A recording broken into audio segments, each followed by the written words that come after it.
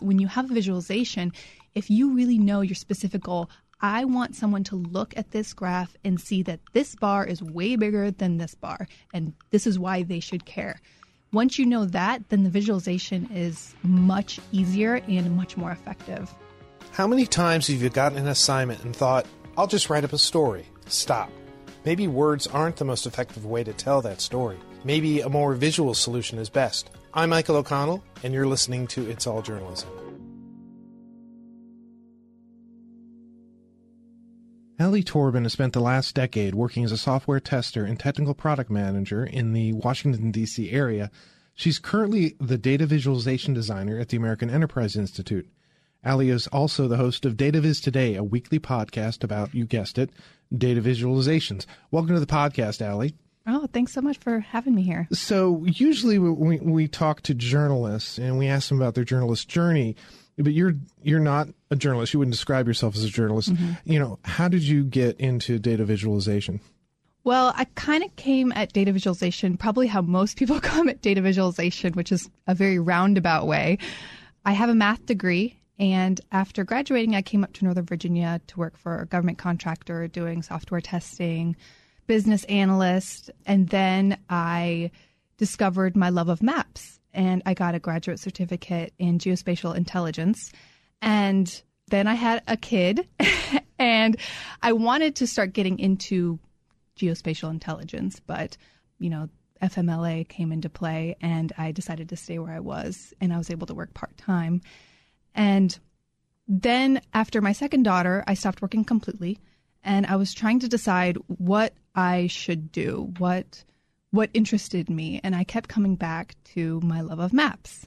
And so it was a really hard transition for me because I think a lot of mothers can relate to the feeling of being a stay-at-home mom, and it's kind of simultaneously isolating and overstimulating at the same time.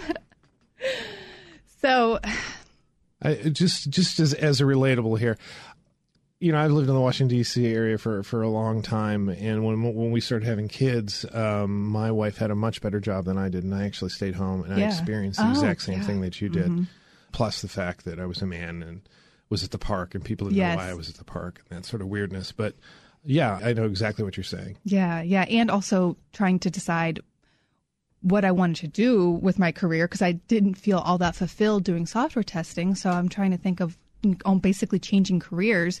And also needing flexibility, needing to be part-time, it was very difficult. So I kind of I discovered, I really like maps. That's data visualization. You're layering data on maps. So I started getting into data journalism. I was like, that sounds nice. I can do freelance data journalism. And that's kind of like, it's really easy because it's flexible if I'm freelance, and I can kind of control my own schedule and do kind of data visualizations on my own schedule. But the hard part is that data visualizations take a long time, especially when you're gathering data and doing the whole story yourself. So that was difficult. So that is why I started my own podcast about data visualization, because I thought that I need to get better at data visualization. It's probably a better use of my time if I'm working on, instead of going back to school to learn more about data visualization, instead of spinning my wheels doing data journalism, just work on the craft. And then when I have a little bit more time to get a job, I can be an actual data visualization designer. That's how I came to data visualization. So before we talk about the podcast, people don't always think about it, but a map is a lot of data. Yeah. And the nice thing about it is it's got a built-in visual aspect of it to it, but it's also a great storytelling tool. Especially if location, and population maybe across location is part of the story that you're trying to tell. Maps don't always work for everything, but when they do, they're great. Yeah, because I think everybody loves a map, because everybody likes to kind of spatially orient themselves. So the map allows you to do that. And then you can layer data on top of it, the invisible things, you can see the physical spatial things, and then you can layer the invisible things on top of that. And that's really powerful. So tell me about the process of you doing your own podcast. I mean, how did that start? I knew that I needed to get better at data visualizations. So the way that I thought the best way to do that is to study the best data visualizations. So, I'd be on Twitter, I'd be flipping through the Washington Post, and I would see a visualization that I liked, and I would contact the author and ask them a couple of questions like what data they used, what kind of data cleaning they did, what their creative process looked like, what tools they used for the final data visualization. And so they would tell me that information. I kind of compile all that information into a story so I can tell my audience, kind of bring them through the process, like so they feel like they're there and they're kind of running through this example themselves, like as if they had this story to tell too. So you have this data, you want to tell this story. This is kind of your creative process on how you ended up visualizing it in this way. These are the tools that you used. These are the couple of things that I took away from that person's process. And then this is a way that you can apply it to your own visualizations. And then I also do kind of like an inspired viz. So like this last one, he used box plots in his visualization. So I talked about what a box plot was because I think a lot of people don't really know what a box plot is. What is a box plot? So box plot represents the distribution of data. It's a series of marks, statistical marks that show like the median is in the middle. And then you draw a box around it, which represents 50% of your data. And then you've got the whiskers. Sometimes it's called a box and whisker plot because you've got those lines coming out from the box on either end. And that represents 1.5 times what the box's value is, the interquartile range. And then any points beyond that are just represented by points, and those are outliers. So just by these couple of marks, you can get a sense of the distribution of your data. And what's really great about it is that they don't take up a lot of space. So you can put a couple right next to each other and you can see different groups, how their distribution compares right next to each other. So those are the kinds of things that I talk on the podcast is, you've probably heard of box plots, but, maybe you think of it as something that's, in a clinical journal or something that's not, nobody's really going to be able to understand. But once you understand it, you see how this person used it. And then I talk about different scenarios where it might be useful. And then you can, next time you see, I need to compare these distributions, I don't really have enough room to do 10 histograms. Maybe I can just, from the Allie's podcast, I learned that you can, in a small space, represent 10 different distributions. Maybe I could use a box plot.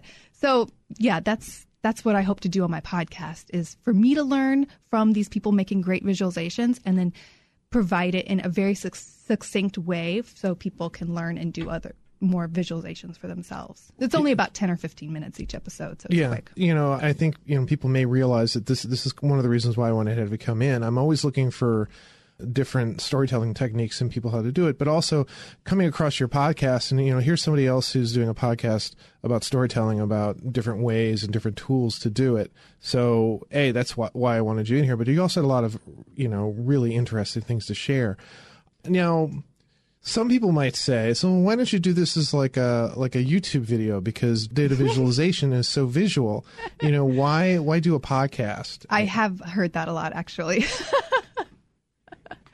I think that's true. But going back to how I came into podcasting, I really love listening to podcasts because, I don't have a lot of time sitting in front of the computer because I'm constantly cleaning up. I'm constantly getting snacks. I'm making dinner a lot. Like being a stay-at-home mom, there's a lot of things you're doing where, you're really busy following around these little people who need a lot of attention.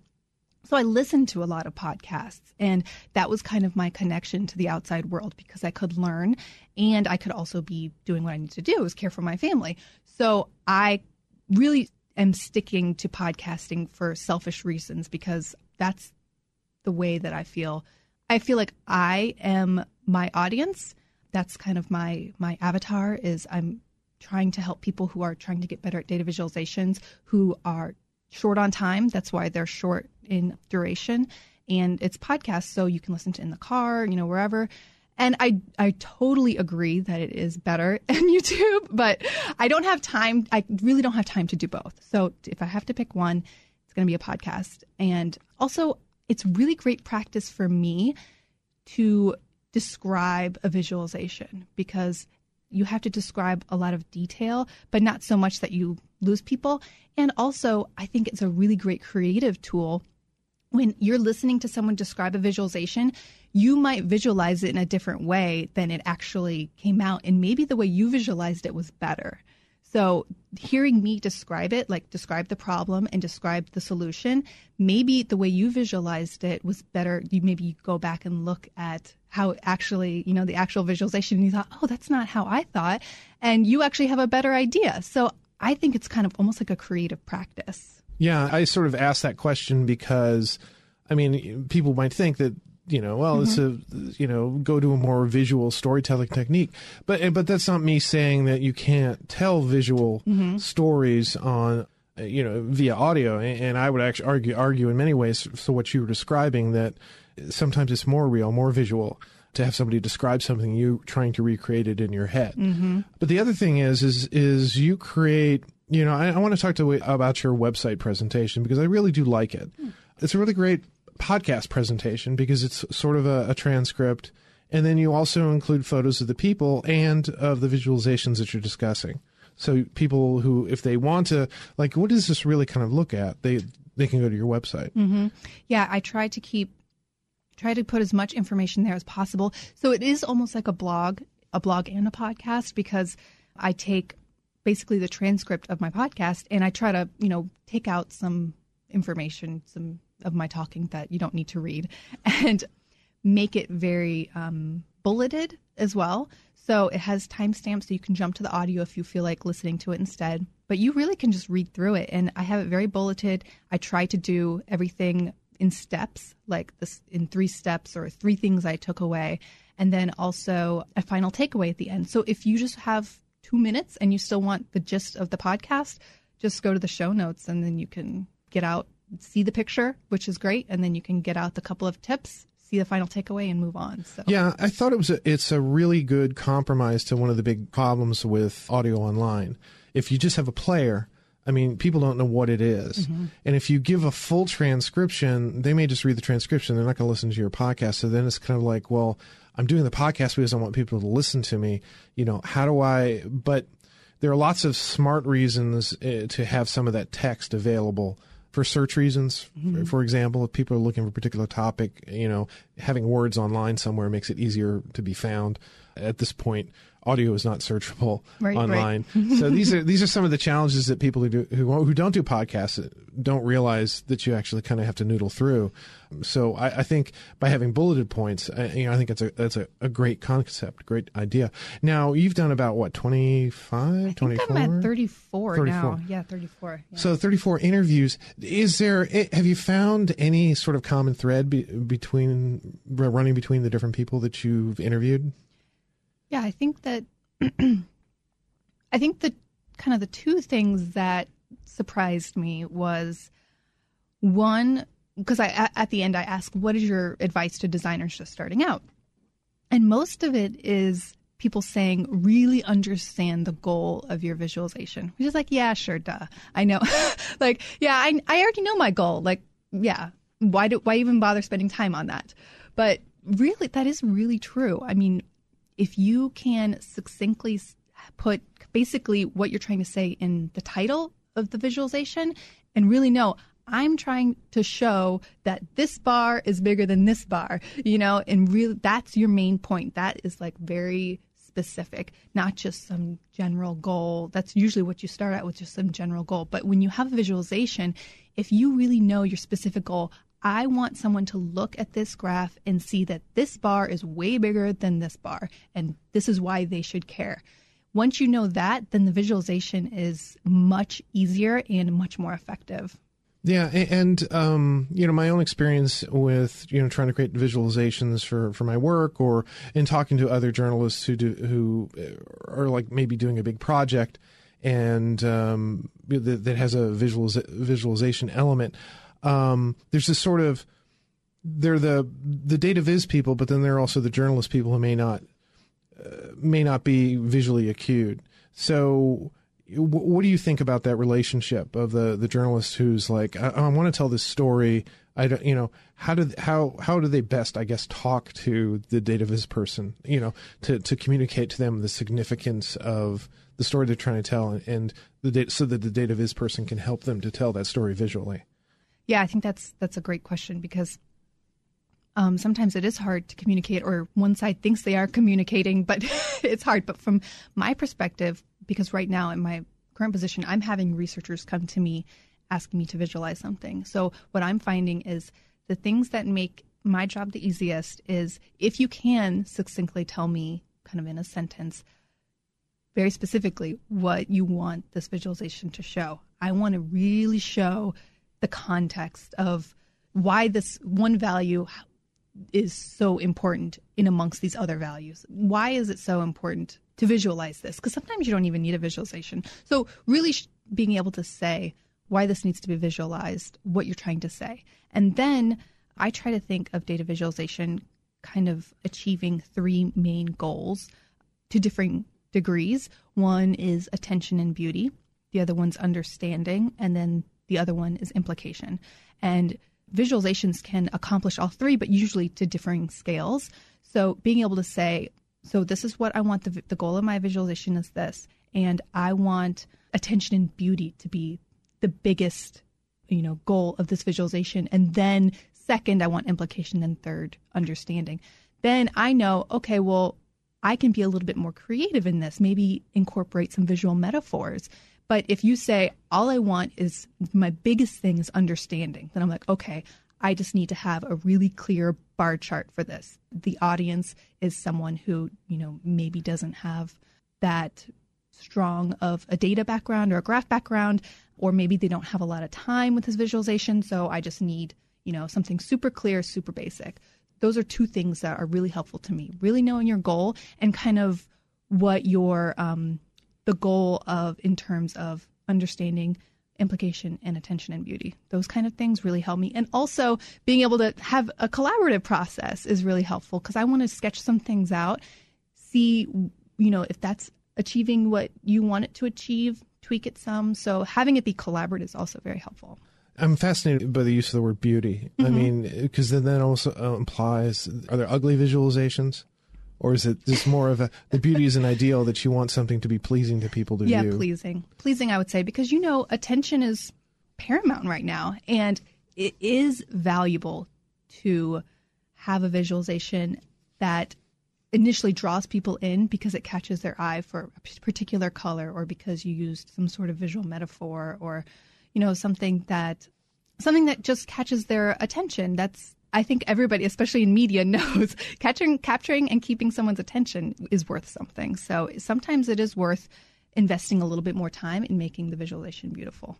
Now, I know you talked about your love of maps. Are there certain types of data that lend themselves better to visualizations, or ones that just super difficult to create something that's going to be easily comprehensible, that's beautiful, that is going to help tell a story? I think that's a tough question, because, Mona Chalabi, the data editor at The Guardian, she creates a lot of visualizations, just hand-drawn line chart. And that's just, maybe a handful of data points.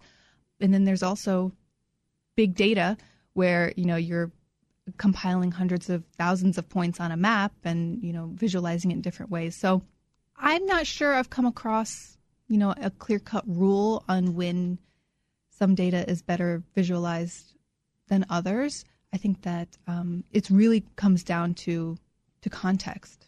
Is there a risk to try to do too much with the data visualization? Oh, for sure. I think that's a huge risk. I think sometimes people try to do way too much, like, I have so much data, let's put it in a chart and let people figure it out. But I think it's more effective if, like I said, you think about your main goal. My main goal is to show how big this value is. So, have a title that's saying, like, this value is really big and this is why you should care, and then highlight that one value. You don't need to put everything in there. I think putting other values in for context is 100% necessary.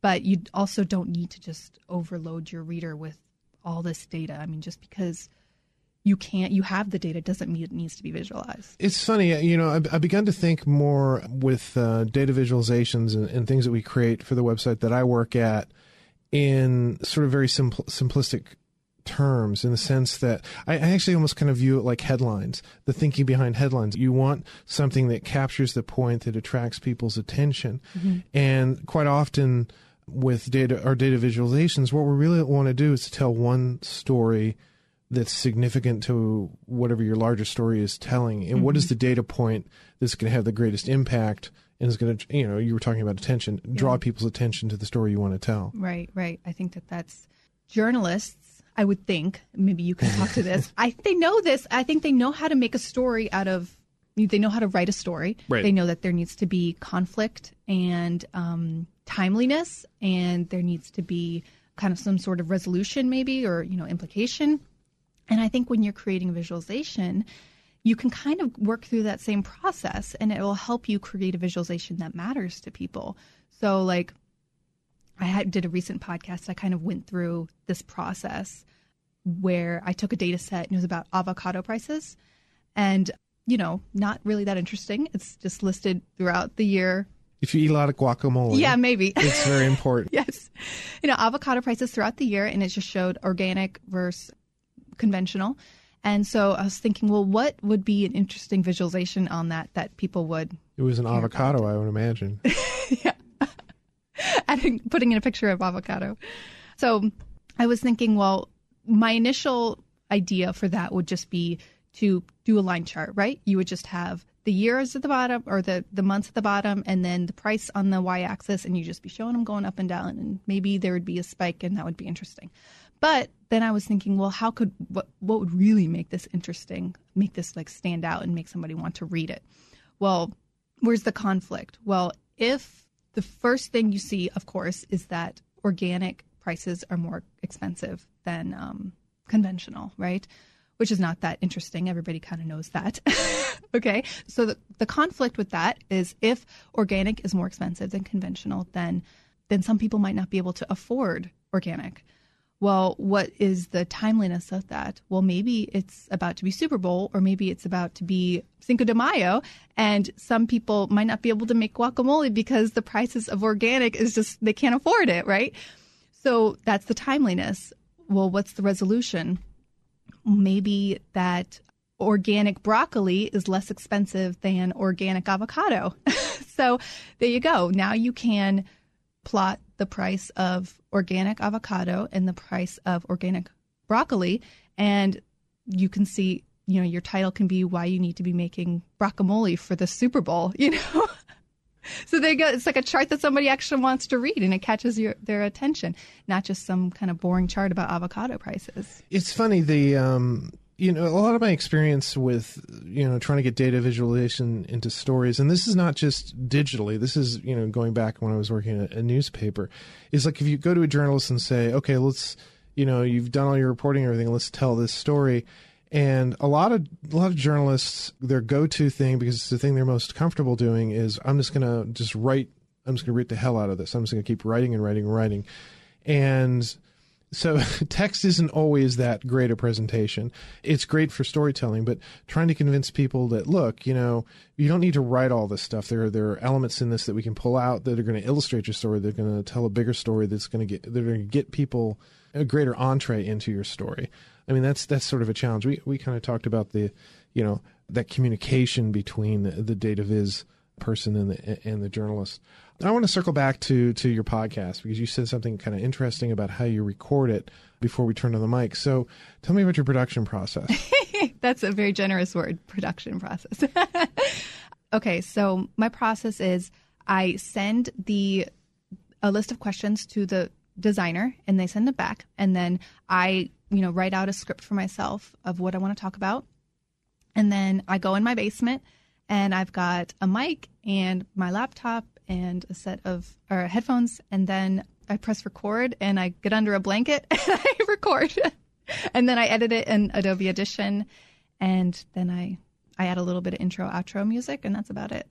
This is, I mean, the getting under a blanket. I mean, I've heard that story before. You're the first person I actually met who actually does that. Not saying that's bad, not saying it's funny. It's just, you know, it's life. It's life. It's the life of the podcaster. This is what you have to do to make it work. Have you been happy with the sort of the experience that you've been as a podcaster learning about data visualization? Yeah, I feel like it really paid off because I wasn't really sure if I was going to like it or where it was going to go or if it was going to resonate with anybody. But I knew that even if it didn't resonate with anybody, it was really helping me because you can look at a visualization and be like, oh, that's nice. I should do something like that. And then you move on. But if you really take it apart and really learn from the person's process on how they even put it together, and then you even go further, because a lot of times I'll create an inspired viz based on that one, based on what I learned. I'll take a different data set and create a visualization myself. That whole process is the most powerful learning process that I have been able to find. Like, I feel like just the 8 months that I've been doing that is worth, a college degree, because, I was really studying and being able to take that and regurgitate it into a story.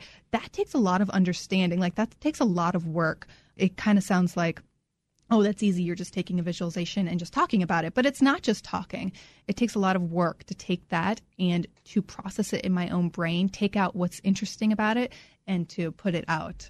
So I think that is the most powerful educational tool that you can have. And the podcast has really given me that to me. And I think that I know that it's helped a lot of people. So I'm really happy about that. So tell me about, what's in your data viz toolbox?